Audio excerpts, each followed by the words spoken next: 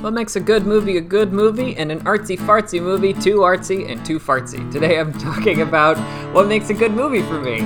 This is Scott's Self-Indulgent Movie Podcast.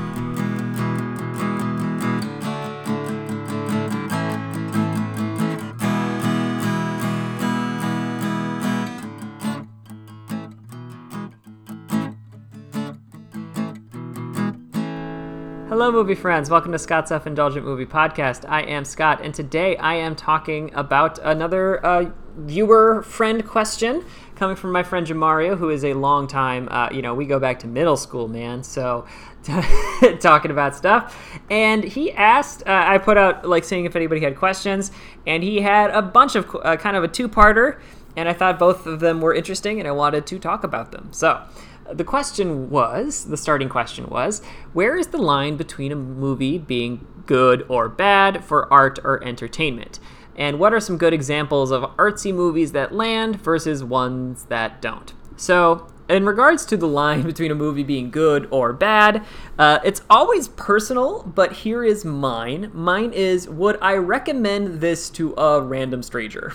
That's kind of the best way. For me, it's typical. I don't need to enjoy necessarily every movie that I want, but I want to, if it impacts me in some way, shape, or form, I want to make sure that it has it's a good impact. Like if it sticks with me because it's showing trauma, I want it to be an accurate representation of that so I can empathize with people who have gone through it. So I don't like what I would dub cruelty for cruelty's sake. We'll get more into that later, because that does show up in some art house films. But if I can see a purpose behind anything that's happening, that's good. And my general barometer between a movie being good and bad is kind of, does it succeed in what it's trying to do? Because the line is different for everybody, but for me, it's always kind of meeting a movie on its terms. So, for instance, if I'm watching a romantic comedy, did I like the romance? Did I like the characters? Did I laugh? If I did all three of those things, chances are, good movie by that standard. Action movie. Do I like the character? Do I like the action? Do I like the setup? Yes to all three? Chances are, gonna give it a thumbs up. And then period drama, do I feel like it's an important story to tell? Things like that. There's always a different standard for every genre or movie, and every time it's just a matter of, does it meet these kind of internal criteria? And sometimes you can like elements from a film but still think it fails and still want to recommend it. So it's not necessarily bad, but it's also not good. So there you go. So it's fluid, it moves all around. So something else I wanted to touch on is just a reminder that good art is not always good entertainment. So I'll explain what I mean here, is that sometimes it's just making a point, and sometimes, so for instance, if this movie's just trying to demonstrate how contrived, let's say, movie premises are, I love traditional narrative structure in a film, and I love things like setup and payoff, but if a movie is trying to make a point about how, flimsy this is, or how false this is, well, then they're going to spend their entire movie deconstructing it. And so sometimes it's just making a point, and it's not, and you're kind of frustrated by it, but it is making a point. So is it good or is it bad? Might be good, actually, because it's forcing you to think about that stuff. So I already mentioned sometimes it bucks traditional narratives, and sometimes, and this is important, it was groundbreaking at the time. So I would say my go-to example of this is Andy Warhol films. And so what I wanted to point out is that there's a lot of experimental film that I think is highly influential and highly interesting, but also not necessarily engaging. So it might be, there's arguments that can be made that it's good art, but it's also, many of Warhol's films are just so long and so extensive. So Empire, which is it's just filming the Empire State Building for, I think it's 12 hours, and you don't need to watch all of it. But the point is, it's just kind of observing how the sky changes, how the weather changes, all this. And so that's the experience of watching it is the movie, if that makes sense. He also has another film called Chelsea Girls, where it's just kind of day in the life stuff, but it's in a split screen. And so you're essentially choosing what to watch moment to moment based on whatever catches your eye. And that's the point. So it's, again, not necessarily very entertaining because there is no narrative structure, but it's It was groundbreaking at the time because it was stuff that nobody had really ever done, or at least mass produced in a way. I would say that I'm sure there's plenty of student films that have gone that far. So that's something to keep in mind, is that you don't necessarily have to like it. It doesn't necessarily have to thrill you or anything like that, but sometimes it can just be trying to make a point.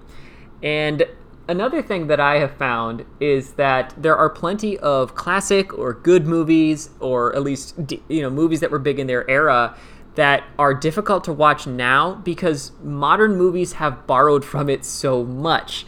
So something I think would be interesting is to see, for instance, how many people modern film goers have seen Vertigo, because one of the camera techniques used in that film to demonstrate the vertigo, which is basically it's zooming in as you move the camera out, and it creates a very disorienting effect on film.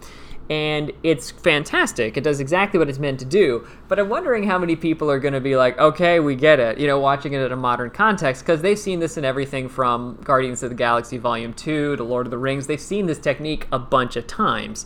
So it may not be as effective, especially when you deal with, kind of the more stagey acting by comparison. So that's something that could be...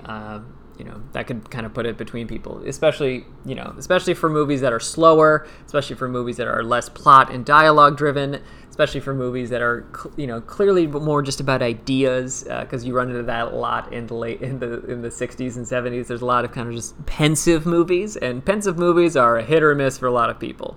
So... And then the final part of the question, which was, what are some good examples of artsy movies that land versus ones that don't? And again, this is personal, but I did create a small list of each of ones that do or don't, and then some directors that kind of go either way. And so there's one in particular I wanted to point out, because if I say what it is, you'll be like, how on earth does that work so well? And I'll be like, well, I'll tell you. So it's called Jeanne Dielman. And it's a French movie. I believe it's a Chantal Akerman movie. I might be wrong about that. But basically, it follows a woman in her daily routine where she gets her son ready for school, she makes food, and then she has clients over because she is a sex worker, and then just goes about her day. And then it's 3 hours long. And people are like, how can you sit through that? And just going through... Because the tedium works really well to establish, because these little changes start happening in the routine. So you need to see the routine in full every time to see the little cracks in the aesthetic before it ends with essentially a breakdown. And that's what makes it so effective, because her life is so quiet and stagnant and samey, and then these little cracks start coming, and then all of a sudden it just all breaks. And so it's this really engaging slow burn, and that's why it works so well for me. So, and then there's a couple of movies. Terrence Malick has been known for these tone poem movies, as people call it, where he's just kind of blending visuals and a swirling camera and talking to Tree of Life is the go-to example. I thoroughly enjoyed Tree of Life, and I didn't enjoy his other movies like this. So, To the Wonder, I didn't like very much. Song to Song, I didn't like very much, because I didn't feel because the visual style and confusion and the kind of dealing with evolution and planets, it really captured, for me at least, the feeling of being a kid and how big every moment with your parents can feel, and how angelic your mom can be, and how strong and forceful and impactful your father can be.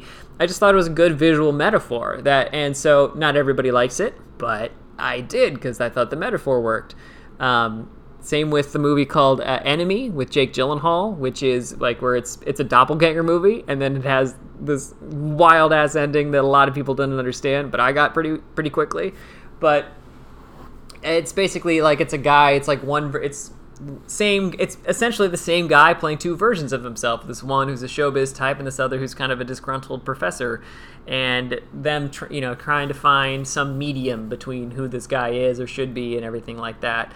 Under the Skin with Scarlett Johansson, where she plays an almost mute alien who kind of takes people in and kills them, and then starts to develop human emotions. And it has some pretty rough scenes in that, but I thought it's very effective.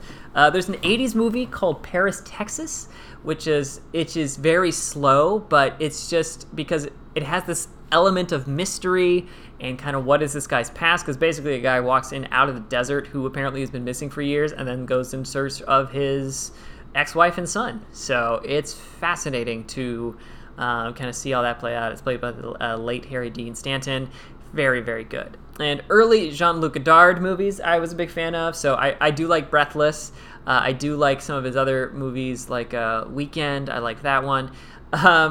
But then we get to movies that I don't like, which includes a lot of late Godard movies, which just seem to be a series of images thrown at the screen and then just talking, which is the most pretentious white man stuff I can possibly think of. It's like, ooh, this is meaningful. It's not really.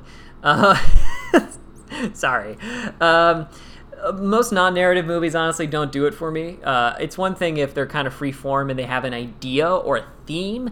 A lot of them don't, and that's what makes them. They're like, "Isn't it interesting?" And I'm like, that might as well be the tag for a lot of these. And I'm like, no, it's not that interesting. Either the visuals need to just kind of blow me away, like Alejandro Jodorowsky. Like, I love his stuff because it's just insane. Like, you have no idea what's coming next. You have no idea how many drugs he did.